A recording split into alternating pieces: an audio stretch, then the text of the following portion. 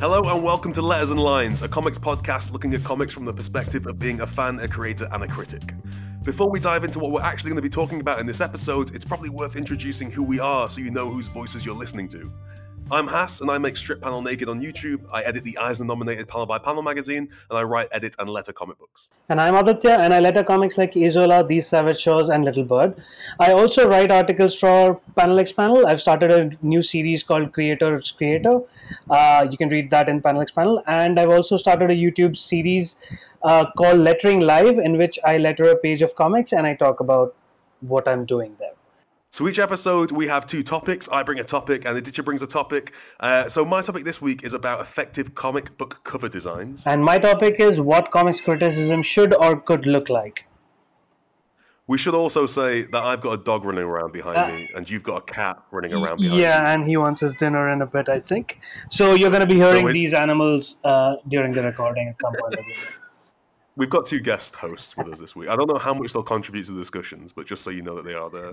Well, I'll have you know my cat is very smart. My dog is not. I have met your dog. I have met your dog, and I can confirm on that. So yeah, we should just say we haven't done one of these in quite a while. Months, I think. Months, yeah, literally. I think since last year. Probably mostly my fault.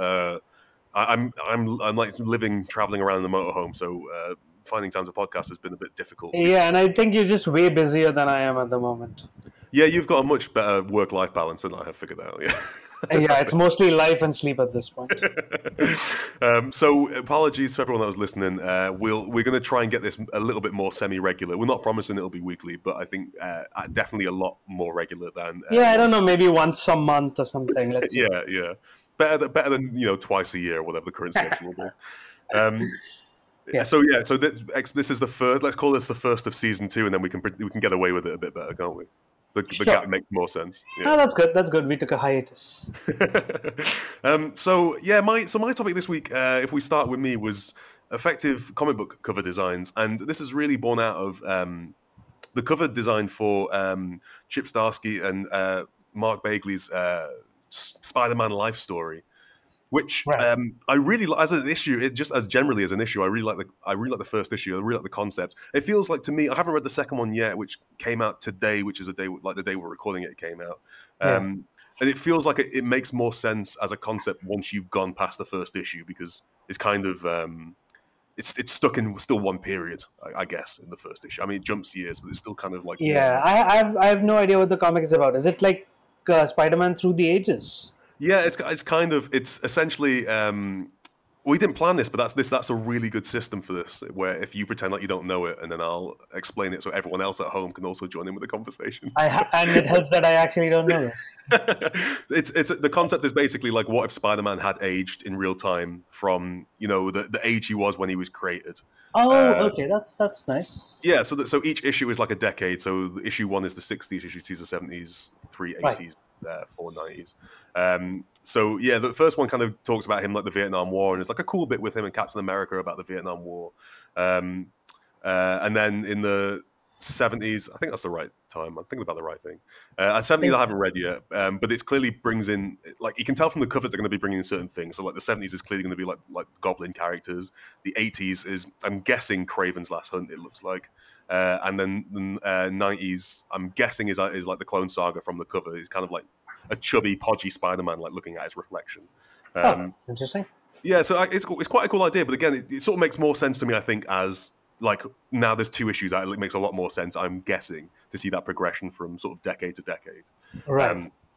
It was a really good. It's kind of like a fun take on like very classic, and I think as well, which I'm hoping based on the first issue, that Zdarsky is kind of like writing it in the period. So like the first issue was very Stan Lee. It was really like it was very much in like a Stan Lee homage sort of. Oh right, okay, so. The 70s would be like Jerry Conway or somebody. I'm guessing that's what it'll work like.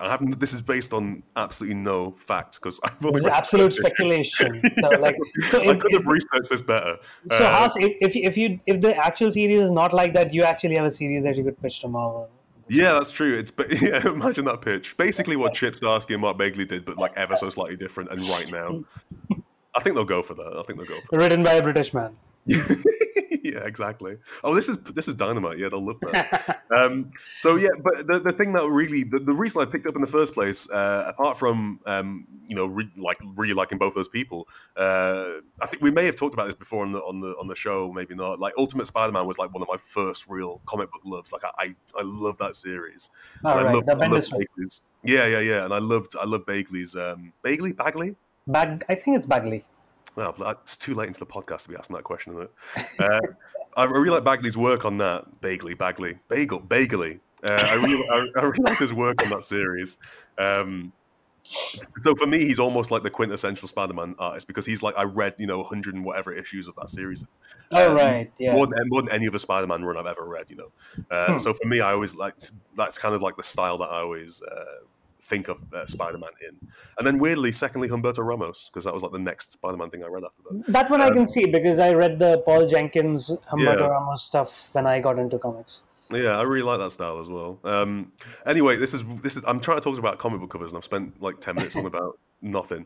But they have these really, really beautiful covers. Have you seen them? If not, I have seen the covers; they're really good. Okay, okay. So each cover is like a solid color. So like the first one's kind of this kind of turquoise, greeny blue, and the second one's like an orange. Third is like a purple, pink, and the fourth is just kind of like blank red. And they're just really, really bold, and they're very much more like a designy than they are traditionally comic book covery. I think like if for the people listening to this, if I just said think of a comic book cover, your sort of standard thing would be to think of like the character of the comic book and then just a big title above their head. And that's basically a cover, right? That's 99% of comic book covers is just a kind of big, bold illustration of the character in some kind of cool pose, usually kind of like action pose related or whatever. Sorry. And then that's it, right? That's like a whole cover. Whereas the Spider-Man ones are very minimalist in what they're doing. If you like the fourth one, for example, is just Spider-Man looking at his own reflection in what I guess is a kind of minimalized version of a skyscraper window. And so the covers are much more a sense of kind of like a graphic design than they are about illustration. I think if that's probably a good way of describing them. Yeah, they look a lot more like prose book covers, if anything. Right, and they look like those kind of like there was like that kind of fashion of like reprinting book covers in very, very like type centric design ways. All right, yeah.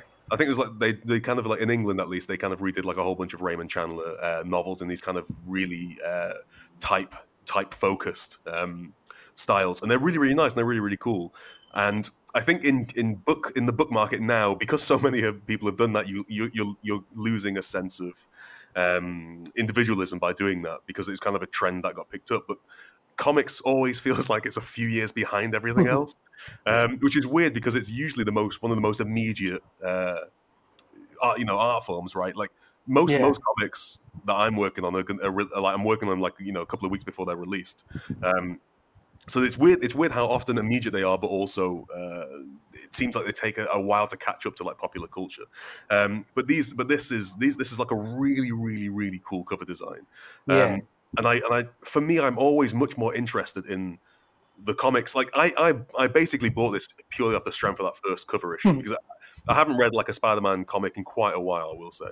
As soon as I saw the cover, I was like, this is cool, and it sort of feels like they're trying to do something different with it, which is what piqued my interest in the first place. And the same thing with the Four Kids. If you remember the Four Kids Walk Into a Bank covers, not quite. The main covers for those were also very designy, and weirdly also, I don't know if maybe it's a Matt Rosenberg thing, but obviously that was Tyler Boss, but also Matt Rosenberg's Multiple Man. For Marvel recently had really kind of like more designery covers than they did traditional comic book covers. I just looked up the Four Kids Walk Into a Bank, and that reminds me a lot of the covers that Tom Miller did for Zero, where he like collaborated with an artist, and like the illustration was like a much smaller part of the cover than the design was almost. Yeah. Well, I was gonna talk about Tom because Tom's covers seem to have a lot of. Obviously he's a designer, and so when you bring someone in as a designer to do stuff with a cover, I always find that's a little bit more interesting than what you typically get. But it's almost become like a. I was wondering with the Matt Rosenberg thing if it had almost become kind of like a kind of a shorthand to say that this is kind of like an indie cool comic, because Multiple Man was very much that tone. It kind of had like that very little comedic in that kind of like indie comic sensibility that Matt Rosenberg brings to stuff.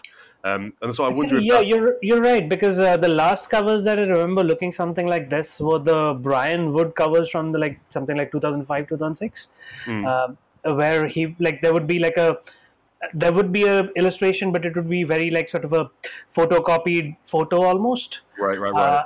And there would be like the important bit of the cover would be the type treatment. Yeah.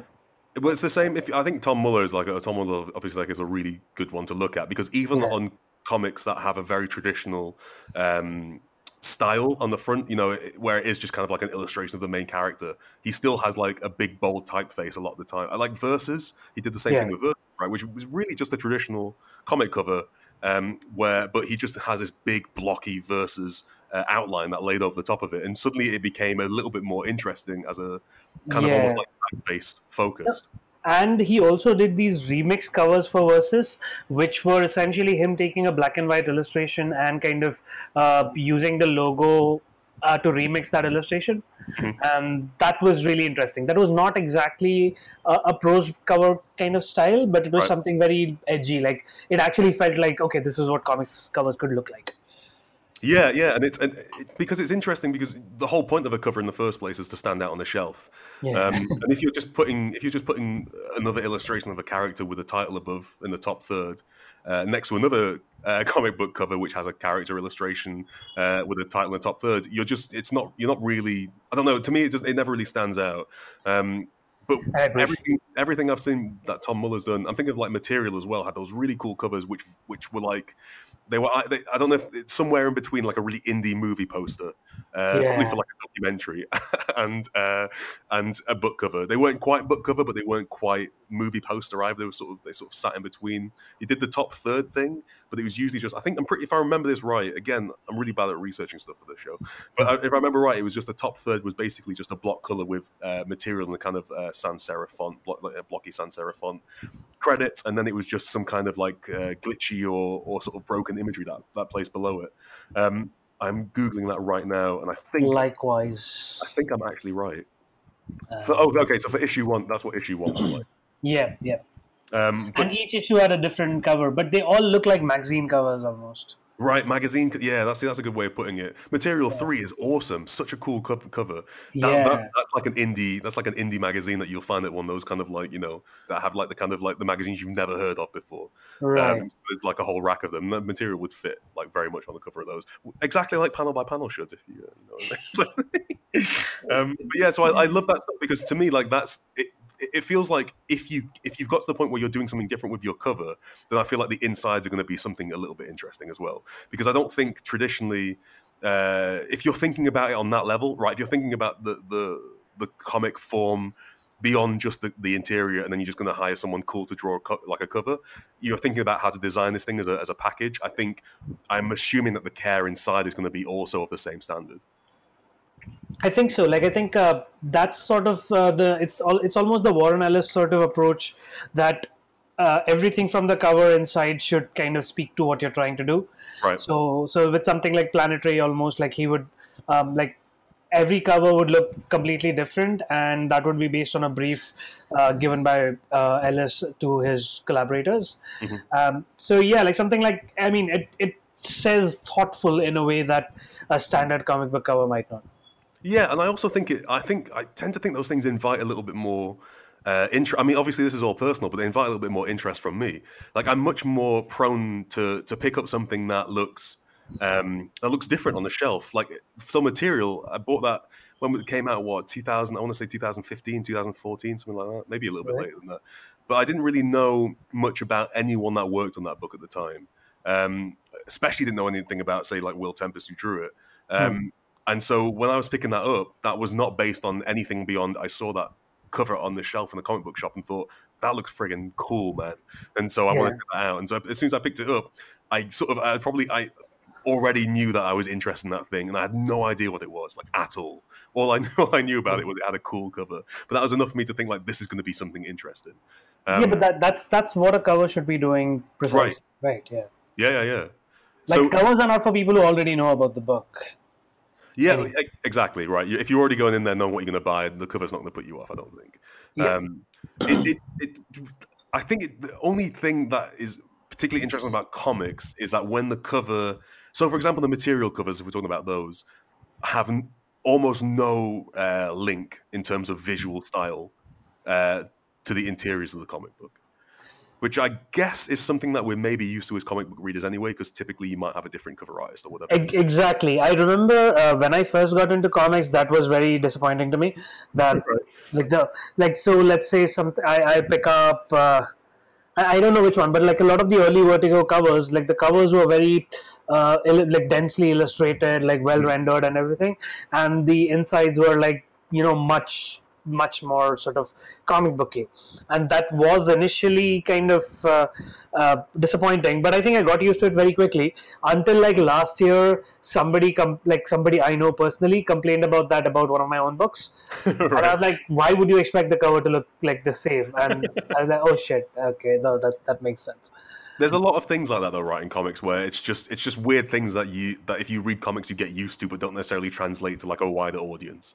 Because it absolutely makes sense that if you see an illustrated cover for a comic, that you might assume the inside of it also does look like that.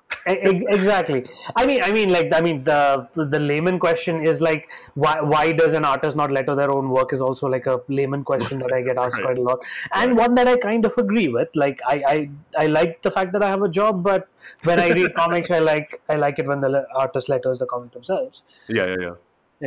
I do think that a designy cover, to me, but I'd be curious to see what you think. But I do think a designy cover for me alleviates that problem a little bit, because I don't think you're expecting to pick up that comic and have the inside of that comic look like, just 24 pages of magazine covers or whatever. Do you know what I mean? Like, I think I think you get away with it a bit more with a more designed. That's fair. That's actually fair. Like the material covers that you have, like, I mean, they're photographs or like photocopies and stuff like that. So like you wouldn't exactly expect the insides to look like that. Yeah. So is there a comic? If I ask you now what your favorite cover design is of a comic, do you have something that's already in mind? I do really like. I do really like the East of West cover designs. Right. Which are like a balance between an illustration and overall sort of trade dress, essentially. But it's also like I like that kind of minimalist design. I imagine that's Hickman who designs them himself. I believe he designs them himself, and and the illustration on the cover is generally, I think, single color rather than like multiple colors. So there's that. East of West is really cool, because that's kind of almost like somewhere in between a comic book cover and a kind exactly because the serialized color covers also look like the trade cover, and they also have the illustration by the guy who's drawing the comic. Yeah. So all of that kind of works out quite well. You know what I love on those covers? I'm just looking at them now. So I think these might be just the volumes rather than the specific issues, because I think the issues have actual numbers. Yeah, they do. But the volumes have just like a large sans serif, bold text word written underneath. So like volume 9 just has the word 9 at the bottom, kind of soft grey. Looks beautiful. Looks beautiful. Exactly. Like look at the volume 8 one. Like there's just a single illustration, a very striking one in a single color, and then that's that same color used to kind of create the rest of the cover. Yeah. Very nice. They're good stuff. They do tend to. Now I'm looking at this and thinking, I do the same thing with panel by panel as well, which has a kind of like a semi-bold sans serif font, and East of West is a bold sans serif font. Material was a semi-bold sans serif font. What else are we talking about? Versus is it's hard to tell, but I guess you could argue that's sans serif. It's a block letter. Is zero? Zero is a. I think it's a sans serif font as well. Blocky sans serif font. That's interesting. I guess that's just kind of modern design. Right. You lean into, but. Yeah, but I don't think a serif font would like say the things you wanted to say. There is a nice. I did that as a little lead-in to the fact that Spider-Man has a nice serif font. Right. So Spider-Man Life Story has a very, very nice serif font that carries on throughout the whole thing. That's very again, very anti-comics, I guess. It's not a traditional comics look. It doesn't have a specific, which is also something that we probably should talk about. Is that it doesn't have a logo as such. It just has a kind of like bold typeface, which completely sets that apart from every other Spider-Man story I can think of. Exactly, which again kind of goes back to the prose book cover, because prose books don't tend to have logos; they just have a type treatment. Right. Yeah, like I mean, you don't recognize a book by its logo the way you would recognize a comic book by its logo. That is very true. That is very true. Do you think that is that like a thing because a book is typically a standalone item, whereas a comic book is, like Spider-Man can have like a whole bunch of different series going at once? Do you think? I think that's definitely a thing. Also, books tend not to be owned by their publishers, so the same book might have like 3 different publishers, like one in hardback, one in paperback, and stuff like that, and each of them might go for a completely different treatment. That's very true. Yeah, I think that the Stephen King books used to have like a unified design in serif with the word King in gigantic stuff. So there's that. But I think that's when you have a series, like you have a very long running series of books that at least share a theme, if not like a plot or setting. Yeah. That's a good point. I used to collect those King covers. I really like them. They had like I used to enjoy those East of West ones, I think, if I remember right. They had just like that big white. They had like a big white area that had King written on it, and then like a bit of half. No, I think they used to have just the type treatment on the cover, except the illustration would be planned such that area of the cover was not like too important, something like that. I'm trying to find. This is turned into a podcast of me googling things. Yeah, no, I can see what you mean. I found it. I remember. Him wrong. But yeah, that's really cool. And also, the other person I wanted to mention was Becca Carey, who is doing cover. She did like a cover for the Planet of the Apes comic, and she's doing. I think she's doing like the design stuff on Redlands, the Jordi Belair, Vanessa Del Rey comic, and she's also doing alternate covers for the new Buffy the Vampire Slayer that. Nice. Blair is writing, and Becca's work is I absolutely adore it because it is very much like in the vein of Stephen King's. That was a nice lead on, where she does these kind of, they almost feel like Stephen King comic book covers. And like so she did one They're Not Like Us with the Eric Stevenson comic. Who drew that? Simon Gain. And they are absolutely it was absolutely stunning. It's this kind of like it looks like but she even put like a paper texture of like creased edges around it and stuff like that. I don't think it was ever one they used for the book, but it's just like she's just kind of posted this stuff online, and I absolutely adore them so much. I think it's so interesting. It was very exciting to see that she's doing like Buffy covers now. So the first one that they announced, I think it was the very first one. It's this kind of like flat blank red cover with Buffy the Vampire Slayer in this kind of fairly small, to be fair, text across the top in a kind of like lighter red. And then there's a picture of the I guess the school that Buffy goes to, Summervale High, I want to say. Is that right? Right. No, Sunnyvale. Wait. Sunnyvale. There you go. And so directly below it, so it's kind of like sat on like a patch of like a circular patch of land with a kind of like softer red, and then directly below it is this kind of tube that is the exact same width as that patch of land that has like demons and monsters and kind of stuff textured into it, and it's just so beautiful. It's so cool. And by the way, I need to correct this. It was Sunnydale, and I'm ashamed I'm ashamed as a former Buffy fan that I got this wrong. But it's beautiful. And it completely looks nothing else like any other comic book cover I've seen. Right. And that I would immediately buy that. So I bought her Planet of the Apes one, a comic which, no offense to anyone that works on that, it's not really my cup of tea, right? Planet of the Apes. And I bought it not to read it, but I bought it just to look at that cover for longer than I could if I was standing at a table. Because it's just beautiful. It's beautiful, and I really wish that alternate covers would be a little. I understand the market. People love alternate covers by artists that they love, etc. But I wish that like more and more alternate covers would these kind of different designs, like kind of like more graphic designy, more book covery, and just to test to see if like people would go for this sort of thing. And hopefully that's what Marvel's seeing. Hopefully that's what Marvel's seeing with the Spider-Man one and with like the kind of multiple man cover and stuff. That there is a market for something that doesn't just look like a traditional comic book cover. And hopefully as the comic book market changes in time, which it's doing now, that sort of thing is going to be what sells it in a traditional bookshop beyond just a thing that looks like a comic book. Because I think it can be deceiving, or it can put people off. I think a general layman reader is more likely to probably go for something that looks like a book cover than they are for a thing that just kind of like a big illustration of a team with X-Men written over it.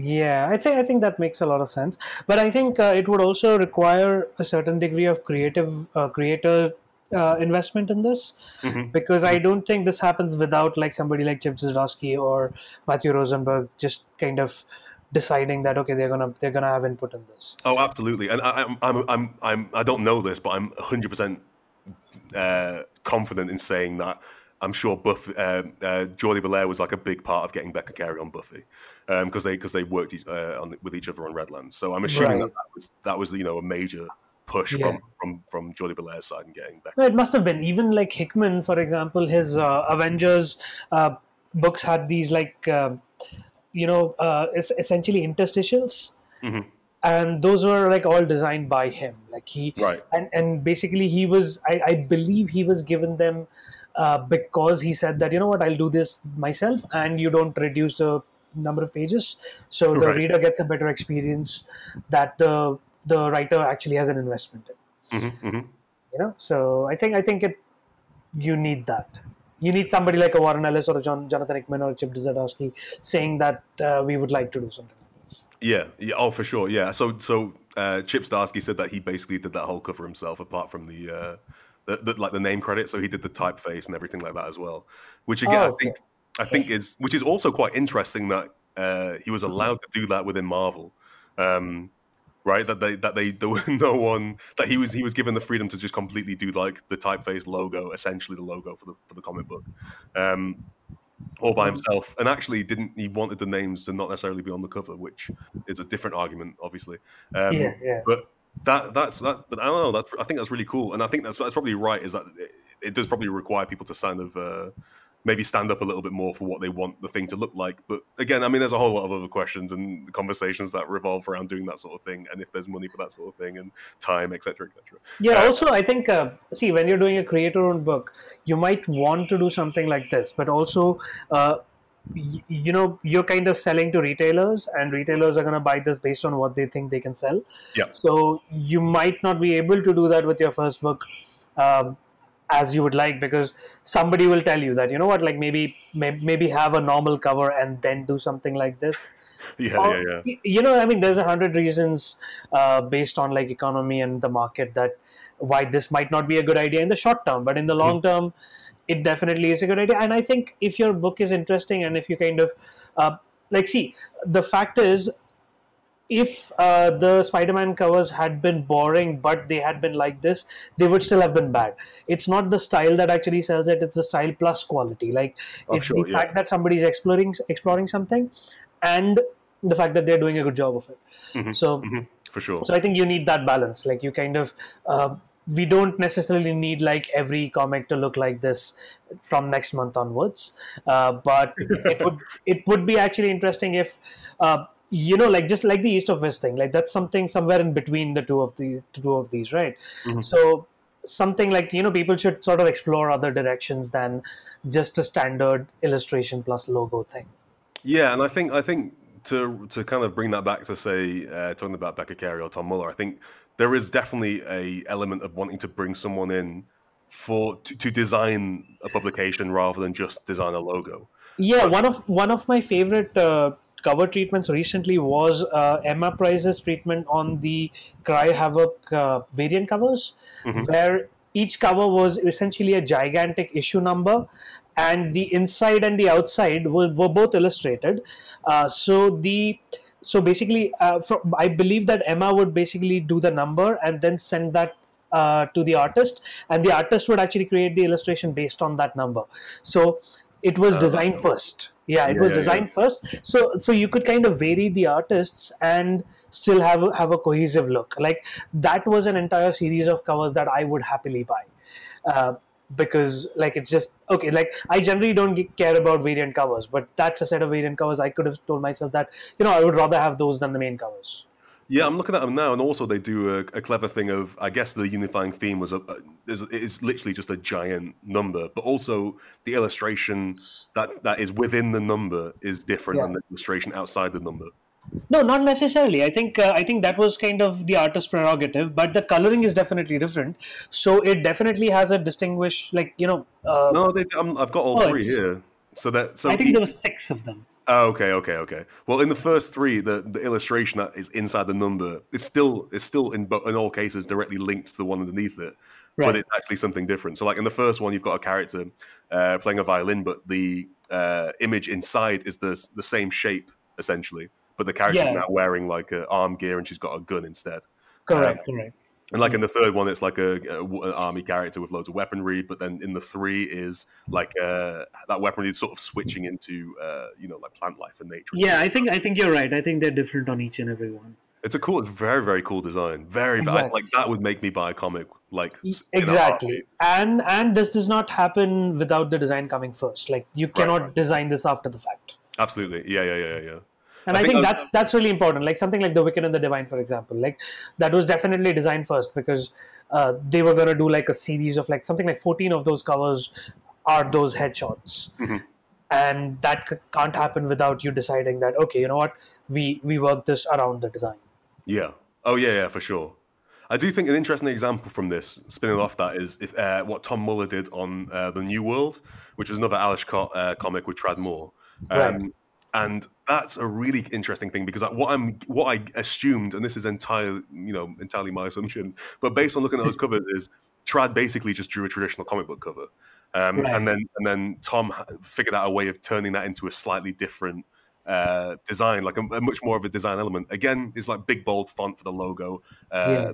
sans serif, and then you've essentially got this kind of like window that has the comic book art in it, and then around that is this block color design, like this red and this blue, simulating the kind of Yeah, I think you might be right on that. but even that is interesting, and even that is enough of something different for me to make that look to make that stand out on the shelf.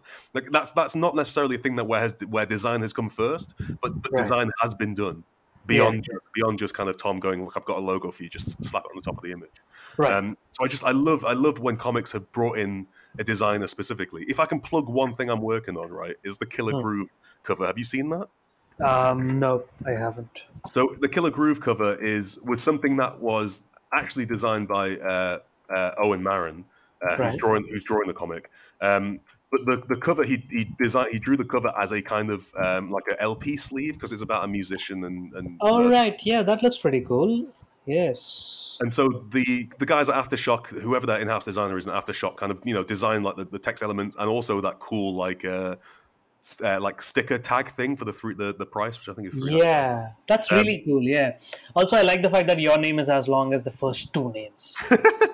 I always love having to see how people design my name into comic. I saw one for one thing that I got announced on, and it had everyone's surname, and then they just written Hassan, and I was like, no, have another go. But then they didn't have another go. It just looks stupid, like because my name is like twice as long as everyone else's surname on that comic book. Yeah. But yeah, no, Ram has a similar problem because it's just me. Ram V, so he can't just say we.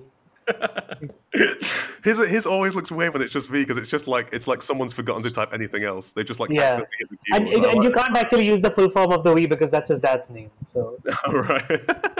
That's weird. Yeah, that's weird. But yeah, anyway, so this Killer Groove one I think is a cool example of one where Owen drew the whole thing. So that LP has drawn the like the sleeve thing is drawn. There's kind of like an image on the image on the sleeve is drawn. Obviously, the text and the logo and the Aftershock logo is added on.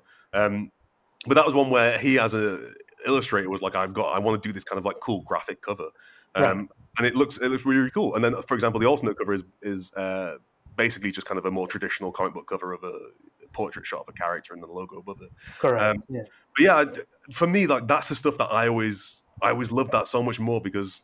Yeah, I don't know. As I say, it stands out on the shelf. I feel like they've probably a little bit that same level of kind of like thought and quality has gone into the rest of the comic.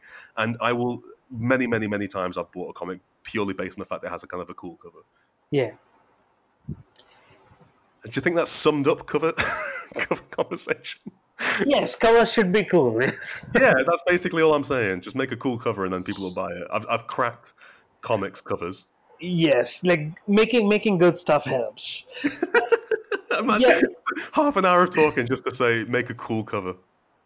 yeah, but I do have a sort of like a next steps almost that Right. rather than thinking about it as like, okay, I need a logo for my comic and then I need a design for my comic. You should, I think, engage a designer from the beginning Oh and yeah, have a sure. conversation with them, because they will always give you things that you, from like as a writer or an artist or an editor, might not be able to just come up with yourself, because Yeah. they have a bigger design context than you would, right? So they Mhm. might be able to solve these things for you, and you might be able to come up with something much cooler. So Yeah, I think if you're bringing in someone to design the logo in the first place, yeah, I think like asking if they're going to be doing if they don't mind or if they want to do like a kind of like a full book production is interesting, because then you're creating something that becomes a bit more like seamless as a whole. yeah, So the design element of that comic being the logo, suddenly the whole thing is going to be designed in a certain way and looks like a certain way, and even like the inside cover, the credits page or whatever, the back, if there's a letters page or anything like that, all this kind of stuff can be designed in unison to create yeah, a comic that feels like a whole product. I think like talk about Jonathan Hickman's design stuff. If you look at like an issue of Black Monday Murders, for example, which has loads of design stuff within it, but even the cover to the inside of the cover to the back, everything is like feels like a whole product as opposed to story pages within something else. And I love yeah, when the comic feels because then I want to buy that single issue as well.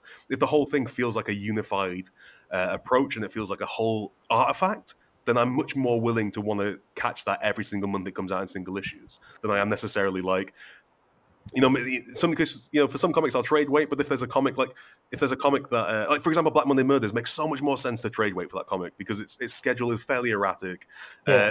and it's much more satisfying to read in chunks than it is necessarily in issues. And yet I will not miss a single issue of that because it just looks gorgeous in the hand. Right. Yeah, no, that makes sense. I would say that something like Drifter Hmm. is a good touchstone for me myself, because not only like the whole thing looks unified, because Nick's kind of color palette has been integrated into the rest of the design. Yeah. There is a particular ethic to the design through the first two volumes and then the next two volumes. The logo itself changes over the course of the series. Then the first like design page, like after the credits, Hmm. is used to kind of tell you a part of the story. Like it's not a recap Yeah, page yeah, exactly, but it's like somebody talking to you. yeah. And even the UPC code at the back is integrated into the entire design, because Nice. what Ivan and Tom realized was that as long as the UPC code is readable on one axis, you can extend it on the other axis. Like you don't have to stick to that little square box. Hmm. So so like the entire thing is designed. Yeah, And then because of the color palette matching and the way that Tom strews these elements on top of the cover, yeah, so like all of it looks like this was thought through, this was made, yeah, yeah, uh, yeah. sort of like the one mind thing. Like it almost looks like it was made by one mind, even if it was like formed out of multiple people. Yeah, yeah, yeah, yeah, yeah. Yeah, Yeah, no, that's sick. I think that's what I think. I think that's what comics can be, and I don't necessarily they should be that, but I think they can be that, where the whole thing is designed as a single unified object, and I right. quite like that. Oh, what a horrible sentence! But I quite like that. I just threw up in my mouth a bit saying that. I'm really sorry. But yeah, but I really do like. But I really do like that approach. I do really like that approach a lot. Yeah, for sure. Yeah, I think now we've solved comic Yeah, I'm code. trying to figure out because usually I've got like a good segue, but I'm trying to figure out how we get from that to good comics career. How do you decide if a comic cover is good or not? That's yeah. Who do you look to decide if a comic cover is good? Two people rambling on a podcast is who apparently. Okay, well, do you want to tell us about your topic since I've absolutely failed about bridging the gap between these two? Right. So my topic is what comics criticism should or could look like. Right. And this is kind of, if you remember, a few weeks ago, there was a bit of a sort of controversy about who can critique a a piece of art made for a comic. Yeah. Right. And I think, like, I mean, a lot of people believe that, like, you cannot critique something without actually, like, knowing how to do it or whatever. But, like, I think that's a tremendously sort of myopic way of looking at comics criticism. So firstly, like, I want to kind of set up like a couple of ground rules, which is, from my point of view, comics criticism is not for creators necessarily, but it can be. Like, there are specific types of comics criticism that are for the creator, but most of the time, comics criticism is not for the creator. Is that something you would agree with? I would. I'd add a caveat that I think probably for the stuff that I write about is not necessarily for the creator, but for creators. I get a lot of response for the sort of, unlike Straight Down Naked, say, from people who are writing their own comics or drawing their own comics, that they find it a useful tool. But it's not. I'm not like writing it for I don't know, Warren Ellis to watch and better his craft. You know what I mean? Right. Yeah. So, like, I remember once, like, I sent a short story to somebody, and they kind of gave me like a fairly, like, detailed critique of it. Except it happened to be after the story's publication. Right, and I was like, okay, I don't need this now because it's done. Like, I mean, I've moved on. It was a very nice gesture, but it was like, so that is definitely, like, when creators kind of talk about, like, oh, these critics didn't get my comic or something like that, and it's like, no, they're not talking to you. That's not for you. Right. Which I think is the basics. So, like, that's the review part of it. Like, reviews are basically for people to look at who want to kind of read a review and decide whether they're gonna buy a comic or not. Right. And I don't read that many comic book reviews apart from, like, the reviews for my own work, just because I want to, like, I want to know whether they're saying nice things about the comic, because as a letterer, it actually doesn't bother me that they don't talk about me, because I think when somebody's reading a review of a comic, I don't know if they need to know whether each creator did a good job. They need to know whether the comic turned out good. So, which is where like the Gillen McKelvey sort of just Gestalt entity thing makes a lot more sense to me, because the fact is, as a reviewer, you don't need to know who made certain choices. Yeah. Like, there are a lot of lettering choices that are attributed to me, but maybe they were in the script, or like something. I mean, I work with a lot of my writers fairly closely, and I give them feedback on their scripts, and I tell them that maybe you could do this. So it's not like there's no need to kind of credit people with specific moments or specific things. Right. In a review, at least. Like, I think in criticism, it's a little different. Like in actual analysis and stuff, it's a little different. But in a review, I think what is like the purpose of that is to kind of tell a reader that this comic is worth your time if these are your interests and this is how it maps to those. So at the very least, I think you don't need to agree with as a reader, you don't need to agree with the reviewer. But you need to know sort of how their interests map to yours. Like, so right. There's a movie reviewer in India and that I read religiously, not because I always agree with his reviews, but based on a review that he has written, even if it's, let's say, a bad review, I can tell that I might like the movie. Right. Because for sure. Yeah, because he kind of talks about it in terms of what it is trying to do and how well he thinks it did it. And, like, he'll talk about specific moments, he'll talk about specific things that he thinks the movie did very well. But, you don't generally see a movie review kind of talking about specific things that the actor did or whatever. Well, I think that's like the Roger Ebert thing, where I remember he gave, it's a weird example, but I remember he gave, like, Hellboy, like the first Guillermo del Toro Hellboy, like a 4 out of 5, which is also what he'd given, like, I think, like a whole bunch of Scorsese films or whatever. And his reasoning is that exact same thing. Like, there's no point grading something on a scale of, like, if it's the greatest thing that's ever been made, but you should be grading it on what it's sort of aiming to do. Like, what's its? Because I think Hellboy's aims are probably very different than Goodfellas, right? Right. They're both trying to entertain people as a sort of a bare minimum, but what they're doing, like a Britney Spears album, is doing something very, very different than like a Mozart concerto symphony. I don't know what the word is. Yeah, correct. Like, there's no point telling somebody that, hey, The Seventh Seal is not a particularly entertaining movie. You're just looking for a good time. Like, right. There's no point telling like a 12-year-old girl that, like, Little Mix's album is nothing compared to, like, Bach or whatever. But it's Yeah. because they're doing two entirely different things, and also Little Mix is better than back as a side point. But yeah, but like I think absolutely that review should be based on that idea of like you should be having an understanding of what the work is aiming to do, and be able to grade it based on its sort of merits against that element, I guess. Yeah, and then the second kind of like style of like criticism is what you and I tend to engage in, which is analysis and academic criticism. The boring stuff, yeah. Yeah, the like nerdy stuff. Like I wouldn't say boring, but I will proudly call it nerdy. So that's the stuff that I think is actually interesting for creators. But as you say, for creators in general, not for specific creators. Yeah. Like let's say you kind of figure out something that Warren Ellis or Declan Shalvey did in something, and then Declan comes and looks at it and like says like, oh no, yes, I did do that, or no, I did not do that. That's actually not very useful. Like, I mean, it doesn't really matter. Right. But what matters is somebody reads what you wrote and starts thinking about a comics page in a certain way, or like starts thinking about themes or something in a different way. Like what I write about lettering, the way I write about lettering, it's not for other letterers. Like if I was writing for other letterers, I would be like much more nerdy.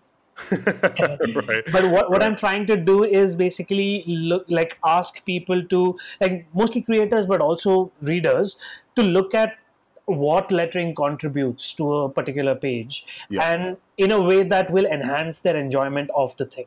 So so this kind of to me, this is kind of akin to something like Tardis Eruditorum, which is essentially a Doctor Who critique site, which, I mean, like Elizabeth Sandifer has gone through pretty much every Doctor Who story and kind of done a sort of like a very literary criticism sort of thing with it, relating it to the history like of the time that it was produced and etc. I have not watched most of those episodes or read a lot of the books that she writes about, but that criticism is still valuable to me because it helps me think about stories, it helps me think about science fiction, it helps me think about society in general, it helps me think about religion, so that so that's the function. Like the fact that it is like, in terms of academic criticism, the fact that it's happening about a comic is much less important than the fact that it's happening in the first place. So like you're going to get less out of a review of a comic that you absolutely have no interest in whatsoever than you would necessarily like an academic criticism of that same comic. Correct. So in this style of criticism for me is an art in itself. Like the fact is, I can read criticism like this even if I have zero intention of engaging with the actual art. So, take something like Sight and Sound. I used to read Sight and Sound with zero intention of actually watching the movies they talk about. But it was essentially non-fiction. Like, so just like, let's say somebody can write about a crime and you don't have to go and witness the crime. Somebody can write about a comic and you don't actually have to go read the comic to enjoy the criticism. And Sight and Sound's a weird example. That's a very good example, but I find the reviews incredibly interesting because I will absolutely devour. I mean, they review everything that comes out in a month, and I will read all of those reviews, even though I will watch maybe one of those films. No, and those reviews were sort of this interesting mix between the first two. Right. They're so interesting because they're kind of doing all sorts. It's like a review of the film, but also not really. So they're amazing. Their reviews of like kids' films I find fascinating. They're so interesting. Right. Yeah, I completely agree with that, and I think. So personally, I'm a lot more interested in this kind of criticism, like as a creator, because it helps me not only improve myself as a creator, but improve myself as a reader. Because like something like, let's say, Strip Panel Naked has helped me look at art in comics a certain way. Like it. That's cool. Like, yes, that was just an example. That's not. Don't read too much into that, right?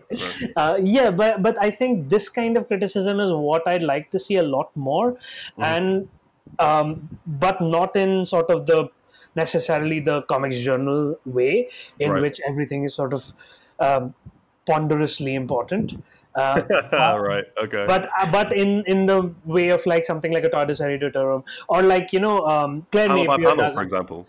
Panel by panel, exactly. Like panel by panel does a lot of that. Like Claire Napier does a bunch of that. That's interesting to me. I remember reading. I don't remember who it was. I think it was Veronica Hobo. I think I'm not quite sure how you pronounce her last name, but she did this series called Transmascara.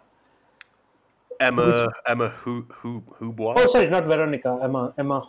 Yes, I'm Yeah, apologize for we mangling the butchered name. that. Yeah, But the series was called Transmascara, in which she would write about comics from a very personal point of view. hmm And that was incredibly interesting to me because that was great writing yeah, that happened to be about comics. Yeah, and I would yeah. like my basic statement is I would like more of that. Right. Okay. And what's the third? You've got a third kind of Yeah, type. the third one is like the Ion Comics kind of thing, where Right. so this is stuff like Come In Alone or like Permanent Damage, Pop Life, The Basement Tapes, which is where a working creator talks about comics from their point of view, Right. and that's usually sort of done in real time. It's not meant to be timeless.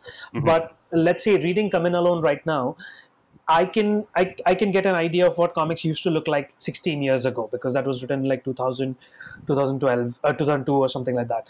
Right. Um, and also like sorry and also like reading Matt Fraction's Pop Life, it's like that was a creator who was just starting out, while Warren Ellis was a creator who had already done a bunch of his his most like peak work.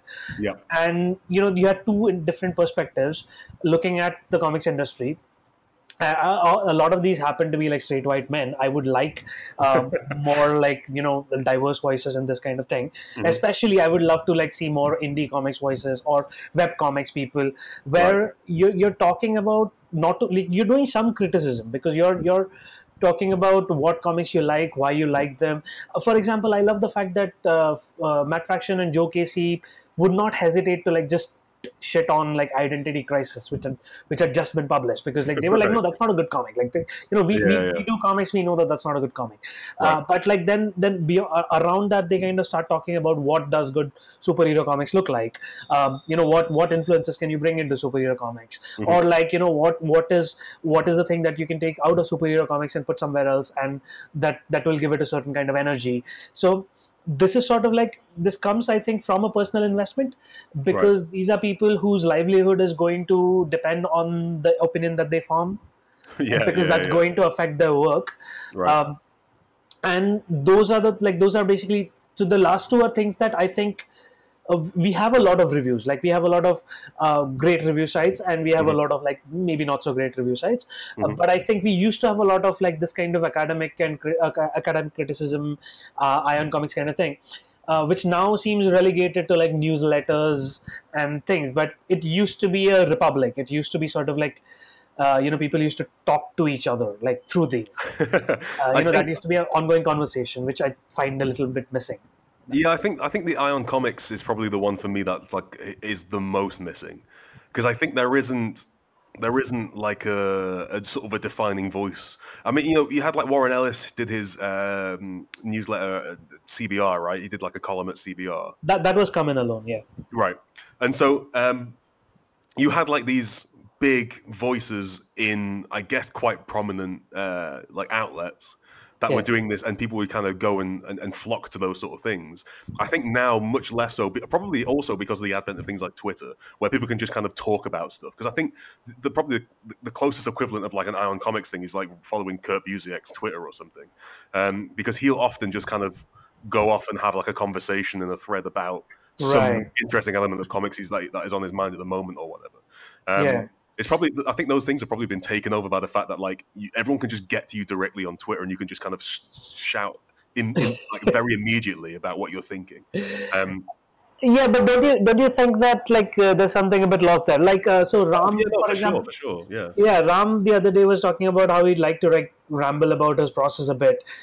And I was like, I don't want him to do that on Twitter. I would like to see that in long form. I would like to see like 1,000 words of that every week in my inbox or something.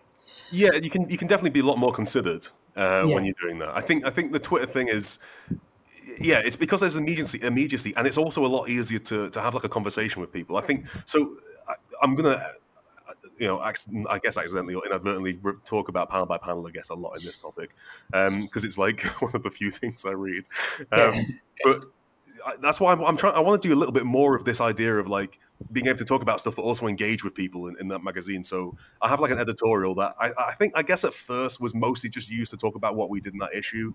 Yeah. But since the sort of new year, I've been trying to just use it to talk about something that I'm finding interesting at the moment about comics. See, the problem that I have with that is that there used to be a time when most media consumption was paid. So let's say you had a magazine that was doing something like that. You had a readership of it that was all paid, and they would write in, and that like it was a contained environment.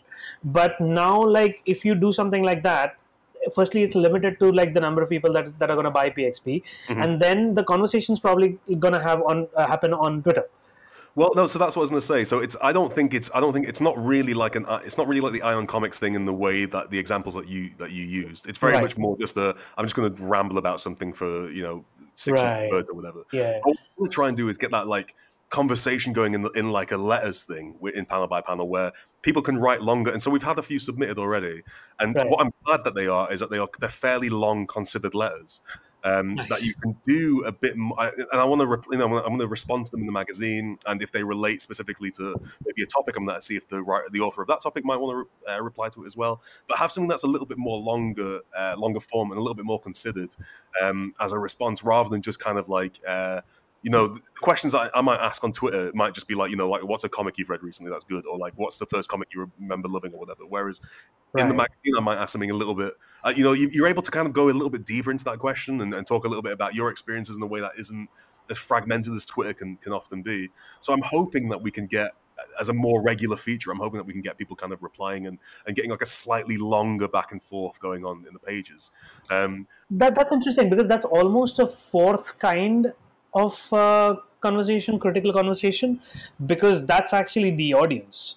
Right. Yeah. That's the audience talking to other members of the audience and creators.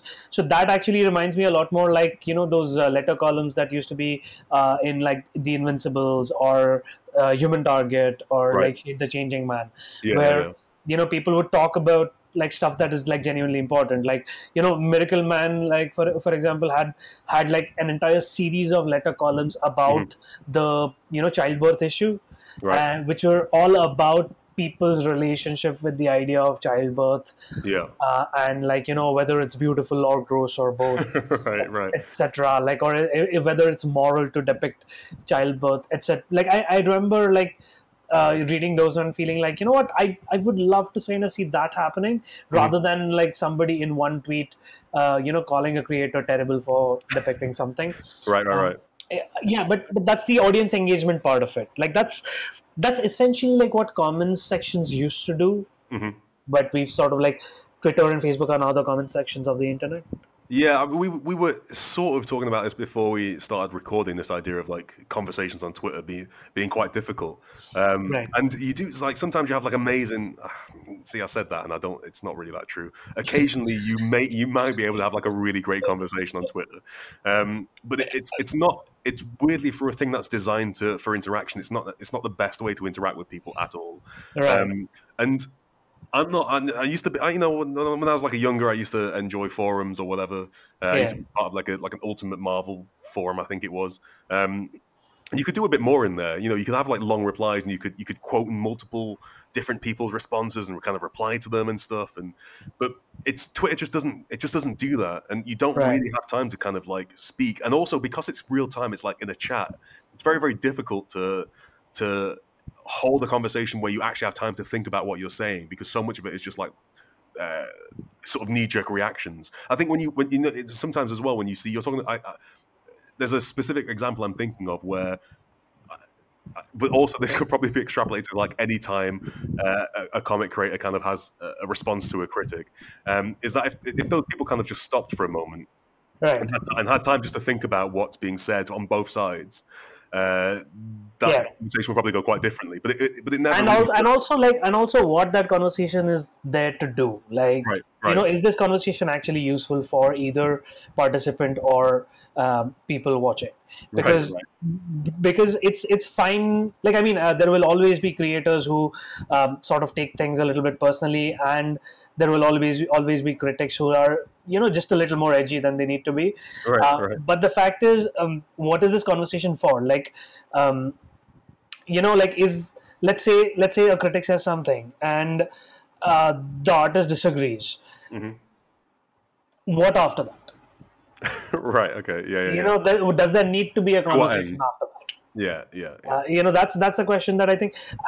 I remember, like, I used to think that this is Twitter, but then I remembered that back when, there were all these, like, when blogs were actually a big thing, I used to read a lot of comic book blogs, and this used to be the comment section as well. Like, a great creator would come in who had been mentioned in the blog post, and they would start arguing why the critic was wrong. Right. And, well, once in a while the critic would say that, hey, I was not talking to you. Could you stop talking to me? But also the critic could engage, and then the conversation might not necessarily go very well, or might actually end up really well. Like, you don't necessarily know. Yeah. But yeah, that's the thing. This specific thing, like a conversation between creators and critics, should that even exist?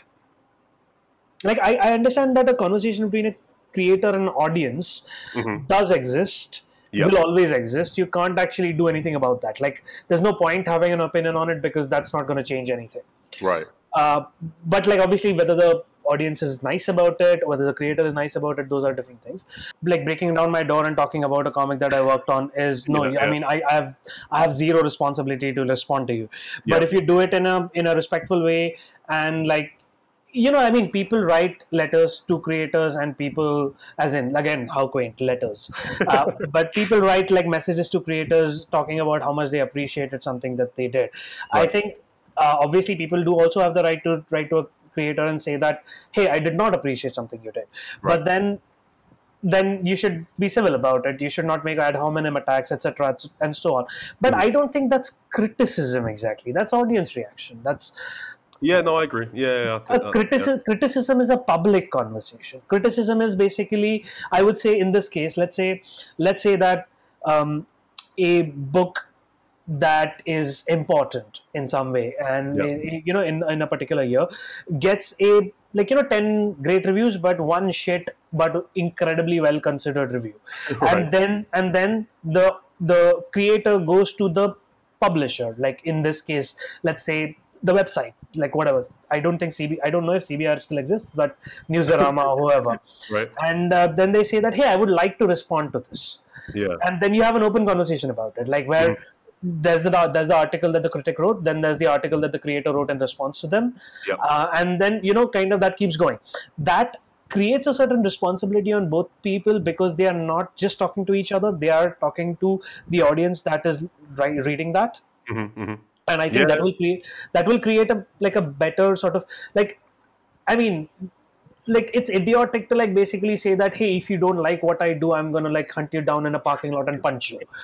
That's insane. Yeah, but let's have a conversation. Like, I remember somebody, like, had a sort of terrible response to one of my books, and essentially thought that, like, my choices in lettering were terrible. And in that case, I kind of agreed with them because it was not my choice. I had to change it.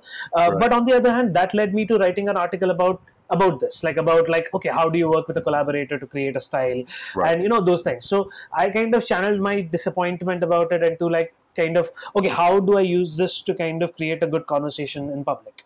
With my limited sort of power, like, I don't know. Yeah, no, I know what you mean. Yeah, I'm pretty sure I agree with you on all this. I think I'm very smart.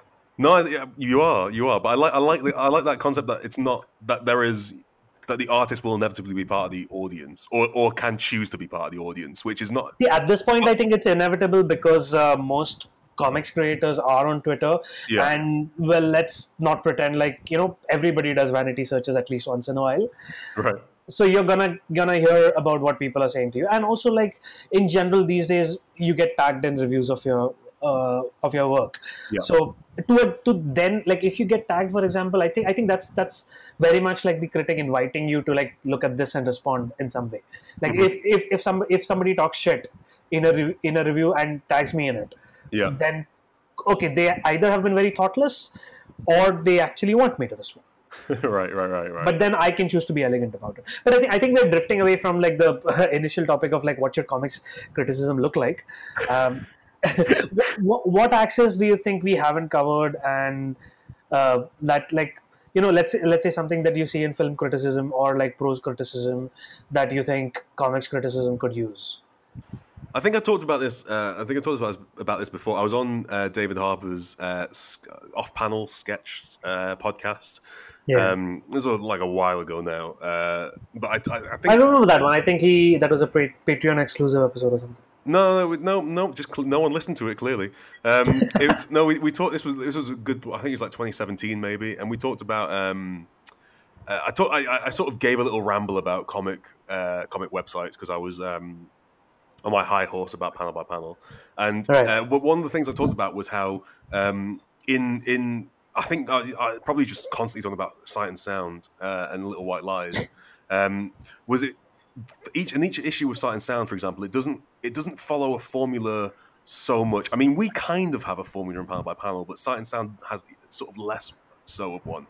It has like a big interview with a creator, but also in that interview, also do like a whole bunch of different things. It'll have like a little bit where next to the interview, it's kind of talking about like a history of that filmmaker, or maybe it's talking about like some of their notable key works, but like actually writing like an interesting article about that next to it. Or it'll also have like kind of like a bit of industry news, a bit of industry kind of trends as well. Sometimes I'll talk about like top grossing indie movies and what that means about it, what that sort of says about the indie movie market and things like that. And it has like a really varied sort of sense of what it's doing, rather than just standard kind of like regurgitating press release news, reviews, and the occasional feature or whatever. But comics, the thing that's different, I think that's really, really difficult about comics is there's like if you think about movies, there will be like a tentpole movie that's out. A couple of tentpole movies a month, right? A handful of like the big, the big ones. And then there's like a whole bunch of kind of indie movies, but from those indie movies, there will be ones that are deemed important already. And again, it'll only be a handful a month. So in any month, there's really only like a big handful, like a large man's handful of movies that are specifically going to be talked about. And with comics, there's more than that every single week. There's tons every single week. And so I think it's really, really, really difficult to write about comic books in terms of like direct market comic books in the same way that you see outlets talk about films, because they can give, like in Panel by Panel, we have half the magazine every month talks about one specific comic, and film websites and stuff can do that. They can do that without needing a gimmick like we have, essentially, to dive into a film, because there might only be a handful of films they need to talk about in that given fortnight period, and so they can have a couple of features about the same film in different angles and different ways, maybe an interview and then maybe a feature review or whatever. Whereas comic sites, it's much more difficult because you're kind of reliant on that big release week, that big Wednesday every single week, and almost you're sort of building up to that big Wednesday, and then as soon as it happens, you've got a couple of follow-up articles, but then the hype begins for next Wednesday, and so it's so much more difficult, I think. And also, your reviews, for the most part, embargoed until, in some cases, the day it comes out. And if not, Monday at the very earliest in most places, and usually the Tuesday beforehand. So there's a limit to what you can even write about a comic to hype it up before it comes out. It's turned into like a really weird specific business conversation. I just wanted to talk about how like I want like, so let's say somebody like Kieran Gillen or Dan Waters to have like a weekly column. I'm so sorry. I don't know how we got here. I would absolutely love that for that to happen. Actually, yeah, like that was something that I was gonna ask. Like at this point, if like let's say you have like just like Warren Ellis, Matt Fraction, and Stephen Grant, who would you choose right now among creators, like the younger ones, to kind of do something like this? Doesn't have to be just a writer. It can be an artist or colorist or somebody like that. Yeah, that's a great question. I was idly thinking about like maybe I should ask Denise to do like a question answer sort of column, Joe Casey and Fraction did with the Basement Tapes. Yeah. but I think neither of us are particularly successful. No, I'm trying to think who would be a good one. Like, I think it would. I'd want it to be someone young. I think, Yeah. rather than a more like established, well-known creator. But then obviously you run into problems of like you want name branding, I guess. But No, but see, like let's say take 2002, Fraction was not like a name brand yet. He was Right. just starting out, while Casey was.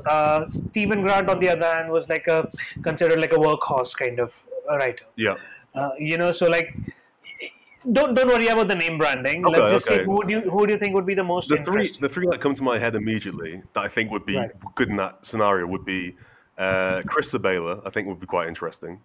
Interesting, yeah. I think Kurt Perez would be quite interesting. And I think Nadia Shamus, I hope I'm pronouncing her surname right. Yeah. Would be I think so, yeah. a good approach, because that's three people who are mostly on. I want to. The fringes isn't quite right, but mostly I suppose indie comics. They're mostly doing more independent stuff as opposed to big two stuff. They've had experience at a publisher. Chris has written DC stuff. Yeah. Kurt's doing that Dark Horse book, and he's done some other Dark Horse work. And Nadia's just picked up a couple of things, I think, for I want to say IDW, maybe I can't remember who it is. But she's picked up some publisher work as well as a writer. So, and she's also self-published a whole bunch of stuff really successfully.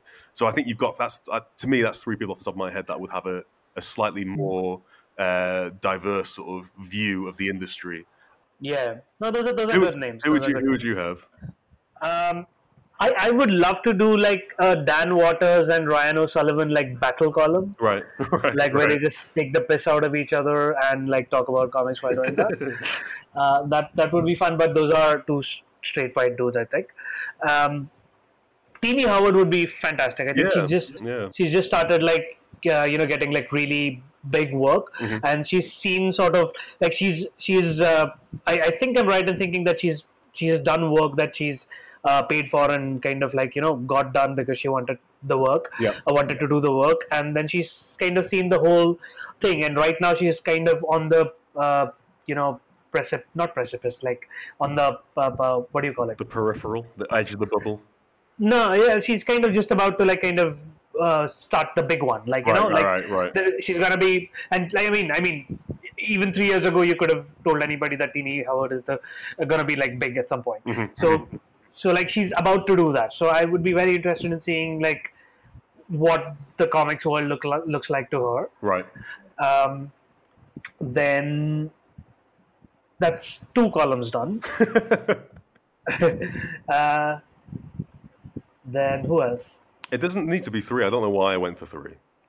You said 3. Let's do 3. Good number 3.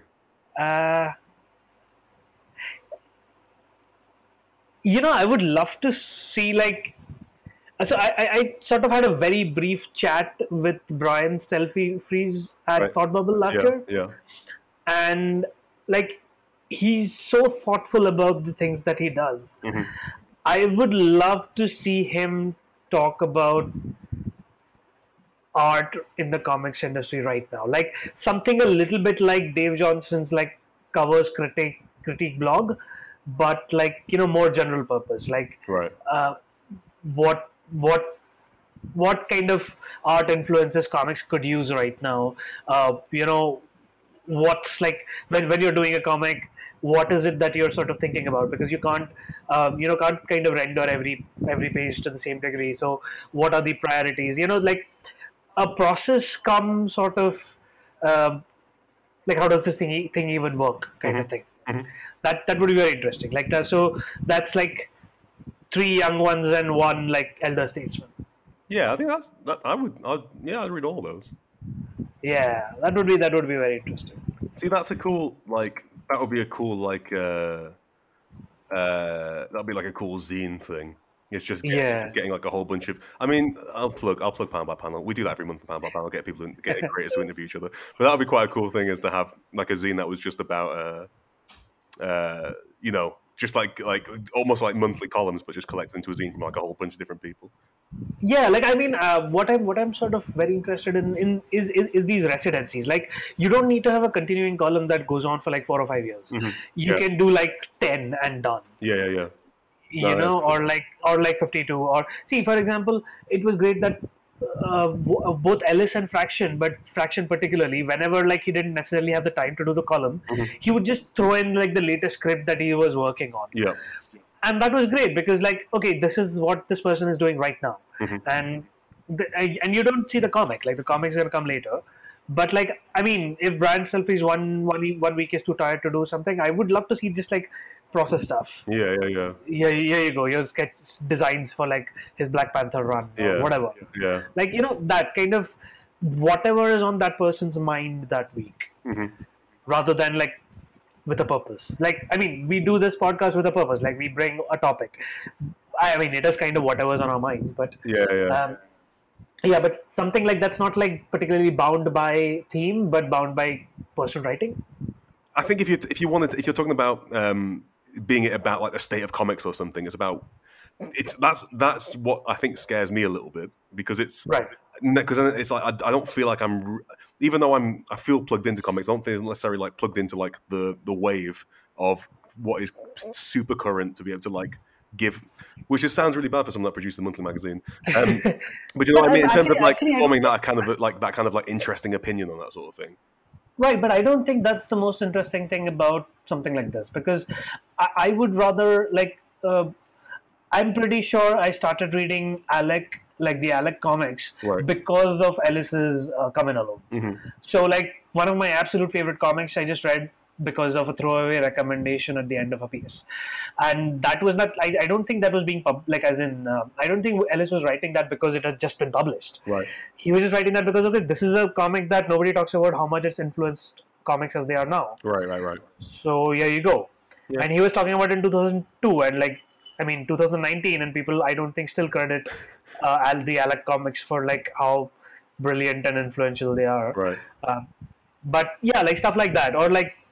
I'm pretty sure in 2002, not that many Western comics readers were reading too much manga, and the fact that Ellis was just like, okay, here's 5 manga that are brilliant, and I'm gonna just tell you like a little bit.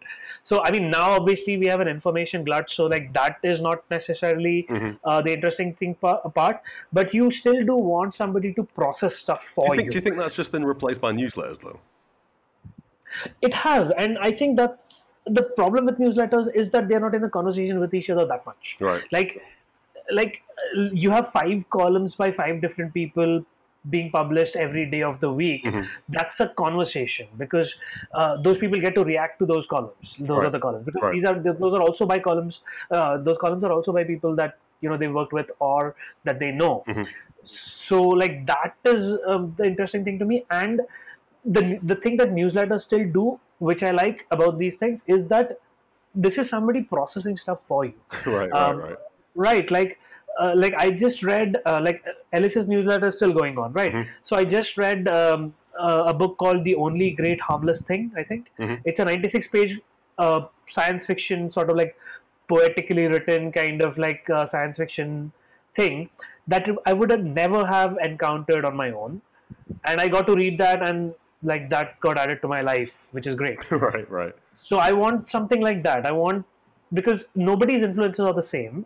And I want that to come out. Like a column lets you do that. A column kind of makes you root through things that, like, you don't necessarily... Like, I mean, I did that, like, my last newsletter was essentially me doing math on 4 different comics. And that was math that I'd already done for my own purposes. And I was just like, I have nothing to write about, so let me just put this into this. Yeah. And that was one of my best received newsletters, because, like, there were people thinking, this is how word count of influence is pacing of a comic. And so, like, I was just like, okay, this is what's on my mind this week. Like, if I'm forced to write every week, there's going to be something that's going to be unexpected at some point. Right. So that's sort of what appeals to me, because, like, there's a lot of interesting work being done in comics right now, and all of that has a thought process behind it. And a lot of the time, that thought process just gets lost. Yeah. And that's sort of what I want to capture through something like this. No, I like that. You've also now convinced me to try and figure out how to do it in the magazine. So I may try and figure that out. Get all of these people that I just mentioned to write 1 column each. Yeah, that's a good idea. No, I think this is. I'm gonna follow this up with some people. I think that's a good idea. Nice. Look at that. Excellent. This recording was actually productive. I think we did quite well. We've gone quite long, I guess, which was to be expected. That was our first one back for a while. Yeah, I think it's probably somewhere around almost close to 2 hours, which I'm like. I think it's more than 2 hours because the last one was like. I think it's a little more than 2 hours. If you've, I feel like we say this like at the end of every episode, but if you've made it this far, that is genuinely impressive. This was like a fucking marathon, man. And you win a prize. Well, I don't know what the prize will be, but you win a well done. The prize is you get to hear us do the outro, I guess. Okay, if you're a creator and you want the lettering in your comic critiqued, I would be happy to do that through DMs, just in case you survive this long. Okay, there you go. That's a nice bonus. Now we'll get to know how many people actually listen to this all the way through. I'm getting absolutely zero DMs from this. We could literally say anything. At this point, it's just me and you. Yeah. Well, I mean, if you've made it to the end, then you get a bonus DM critique from a lettering critique from a Ditcher in DM. So that's nice. I'll roll straight into it. See, I've already messed it up because I start.